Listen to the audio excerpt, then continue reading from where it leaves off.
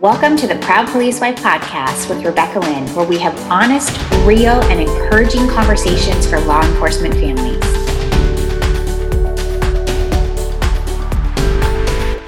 Welcome to episode 19 of the Proud Police Wife podcast. I am your host, Rebecca Lynn, and today we're going to be talking about some ways to help your police spouse when he or she comes home after shift.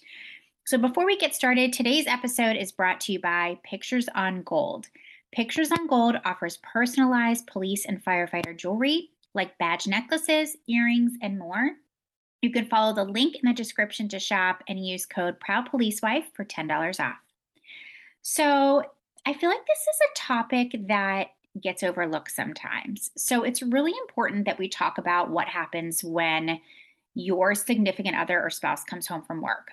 And so they might have worked a really long shift and 10 or 12 hours. Some days or nights are busier than others, but it's helpful to know as a spouse what your role is or what you can do to help your spouse after a long shift. So obviously our spouses work, jobs that can be dangerous mixed with shift work, and it's normal to feel happy or excited or emotional, relieved when our loved one comes home, right? I can remember so many times when, I will wait up for my husband if he's not going to be too late, just so that I can see him and, give him a good night kiss. Especially when we have been ships in the night and we may be not have seen each other for a couple days. I can also remember many nights when our kids were little and we had a baby and the babies would cry maybe all night, or it'd been a rough day with the toddlers and a newborn.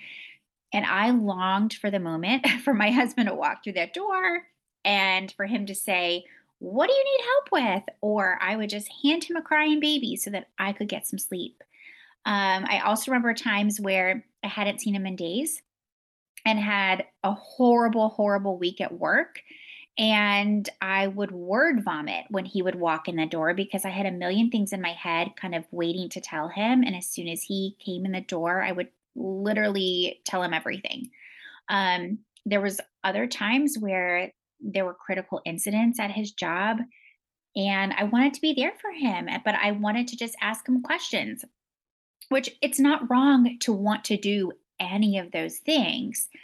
But the problem is, I realized as soon as he walked in the door and me kind of bombarding him with something else, it didn't really end up the way I had hoped. Meaning, it wasn't helpful for him to now be thrown a crying baby, or for me to tell him 1,000 things that have been on my mind, because he's just getting off shift himself. And what would happen is, he would get stressed out. And then in turn, I would feel a little frustrated because the conversation wasn't going the way I'd hoped, or he needed a break real quick before being given a crying baby. And both of those feelings for both of us was completely valid. Because the truth is, my husband and probably every officer out there need time to decompress from the job. And they're not ready to immediately move into role of husband or wife or mom and dad literally when they open the front door. And so it took us a while, though, to figure that out. Like, my husband had to flat out tell me that when you hand me a crying baby after I've just dealt with, trauma or just crazy experiences at work, it can be a lot. And so I didn't start realizing this until he communicated that with me. So we're going to talk about some ways that you can help your police spouse. You can learn from my mistakes over the last 16 years. And just, it's not hard. It doesn't have to be hard. You can still have those conversations. You can still give your spouse a crying baby. You just got to wait a little bit. So the first tip I have in helping your spouse when they get off shift is allow him or her time to decompress. So if you've never read the book Emotional Survival by Kevin Gilmartin, then I highly recommend you read it, because in that book, he talks about something called hypervigilance. And hypervigilance is something that police officers experience, and it's a state of when our spouses are always on alert at work, energetic, enthusiastic. They're super involved, like ready to go. The adrenaline is rushing. They have to be that way while on the job, right? They have to be ready to go and very alert at every single moment, not only to help others, but to be safe, for their safety. But what happens is Gail Martin describes this as kind of like a hypervigilant roller coaster because when emotions go up, they have to eventually come down. So they can't come down until they're getting off shift. So when they're getting off shift, they're coming down out of that hypervigilant state, but it's not automatic. It doesn't happen like, boom, I'm clocking off. Okay, I'm back to normal now. It takes time. And he can even say it can take hours for this to happen. But, obviously we don't expect to not be able to talk to our spouse for hours and hours and hours. However, what is recommended is to at least give them 20 to 30 minutes. So we have to remember too, like they may get off at, midnight. When they're driving home, many officers are driving in the patrol car while the dispatch radio is still going on. They're hearing calls, they're hearing things happen. So, more than likely, that hypervigilant state is still aroused. It's still up. It's not coming back down because they're still hearing things about what's going on. So, that's not happening then. So, it's not going to come down until they get home or until they're in a more like off the job type of environment. So, not to mention they're processing what they just went through at work. It's going to take time to process if there were any particularly hard calls that day or night. They're probably pretty tired. They might be hungry. So I just can't stress enough how important it is to let our spouses decompress and have some time to come off the job without being bombarded with questions or stories or frustrations.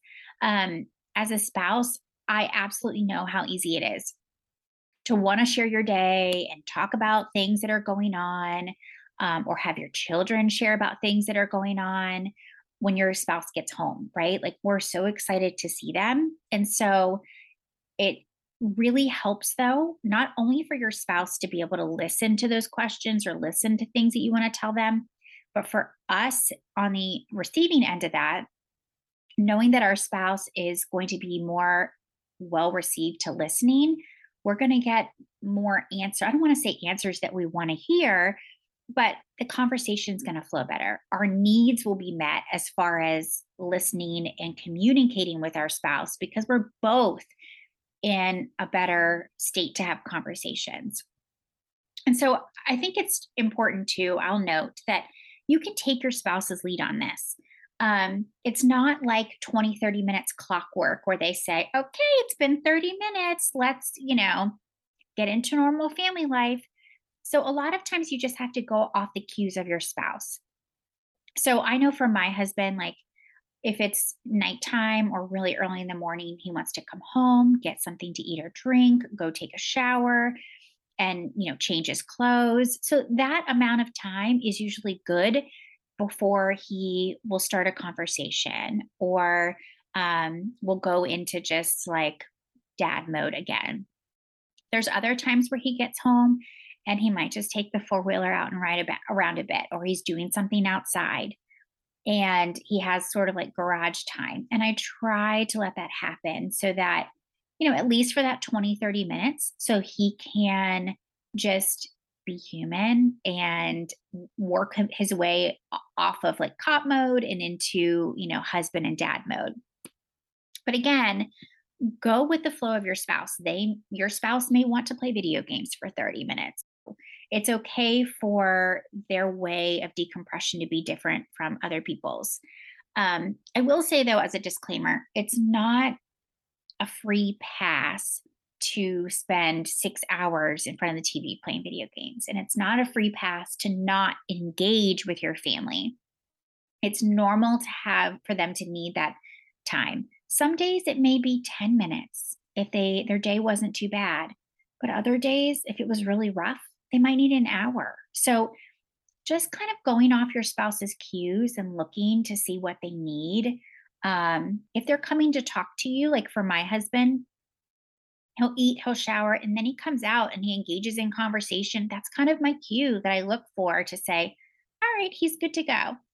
And not every day is going to be perfect. Yes, there are some times where I tell him things, or the kids will run up to him. And so not every day is perfect. So you don't have to stress about it, but just being cognizant of the fact that if most days you can give your spouse decompression time, then it's only going to help your spouse. It's going to help you and your whole family. Um, okay, so one other way that we can help our spouse when they get home off shift. So it's really important to check in with your spouse daily. Obviously, this can't always happen right when they get home off shift. You may be working, you may be out, running errands or doing things with kids. They may get home at hours when you're sleeping. So keep in mind that this might not happen immediately when your spouse gets home. But I think what's important to remember within like a 24-hour period, finding a way to check in with your spouse, just see how they're doing, see if they need anything. That type of just support and connection can really go a long way for your relationship. And there's a couple different reasons why. One, you and your spouse can gauge how each of you are feeling, and hopefully your spouse is doing this in return. This shouldn't be a one-way street, just because they're a first responder. This is good for marriage in general. But checking in just to say, hey, how's everything going today? Is there anything you need me to do for you that would make your day a little bit easier? And just checking in beyond, I say this all the time, but beyond those mundane questions of like, who took the dog out last? We're out of milk, things like that. So it also helps for you to feel a little more connected, especially if you work day shift and your spouse works night shift, or you may have to go 2 to 3 days without a lot of physical interaction, or you may just kind of see each other quickly in passing. So it still helps you to feel connected. You don't feel like you're having to go a full 3 days without having any connection at all. This helps to just kind of pick up a little bit where you left off instead of feeling like you have 3 days worth of stuff you want to tell your spouse. Yes, I realize sometimes that happens, but if you can minimize that by finding a way to check in with each other just for 5 minutes each day, then it can really, really work. So trying to look at your schedule, look at your day and see, okay, when do we have just 5 minutes of overlap? It may be that you leave each other a sticky note.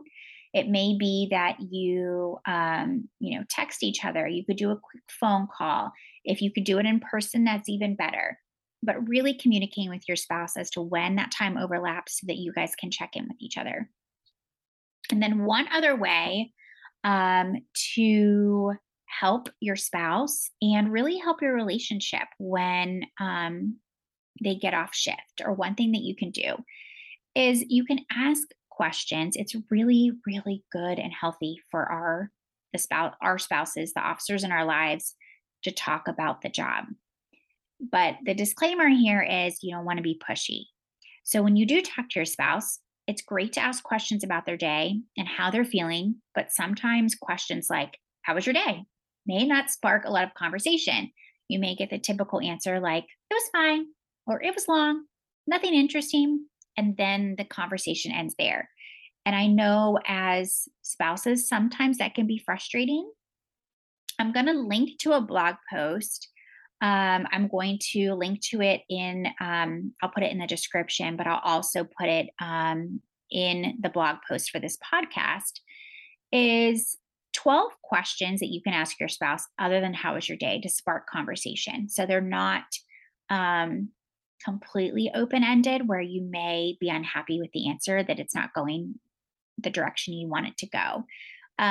It's also important to remember that our spouses won't always want to talk about what they saw during their shift right when it happens. So say they had a hard day or a really bad call. It could take days or weeks for them to open up about what they saw on the job because they're processing those experiences. That's normal. It's normal. So if this is the case, try not to be pushy. The best thing to do is to just let your spouse know that you're available to talk, you're ready to listen, and you support them when they're ready to talk versus being pushy and trying to force them. Because if you force them, it's probably not going to happen. So, um, those are three ways: allowing him or her time to decompress, checking in with your spouse daily, and asking questions without being pushy, that you can help your spouse when they get off shift, or maybe it's just to start their shift. So, obviously, we have to be creative sometimes as to when conversations or check ins have to happen, but it's really going to help them know that they're supported, know that um, they can get that time to come off of shift properly or begin their shift properly. And obviously, we don't want to talk about heavy topics right before work or right when they get off work, or something that may lead to a fight, something heated. So you want to keep those check ins and those questions. It's not like everything has to be sunshine and rainbows either, but keep it in a sense where you're wanting to help your spouse and hopefully they're wanting to do the same in return, where you can just see how their day's going. You're just interested in hearing. It's not about, well, you didn't do this, so I need you to do this as soon as you get home. Typically, it's not well received. So, if you like this episode, be sure to subscribe to the Proud Police Wife podcast and leave a rating and review wherever you listen. And if you haven't come over to Instagram yet, be sure to stay in touch. You can follow me on Instagram, watch my stories, and I share a lot in there every day, and some funny and encouraging reels that you can find on Instagram or on TikTok.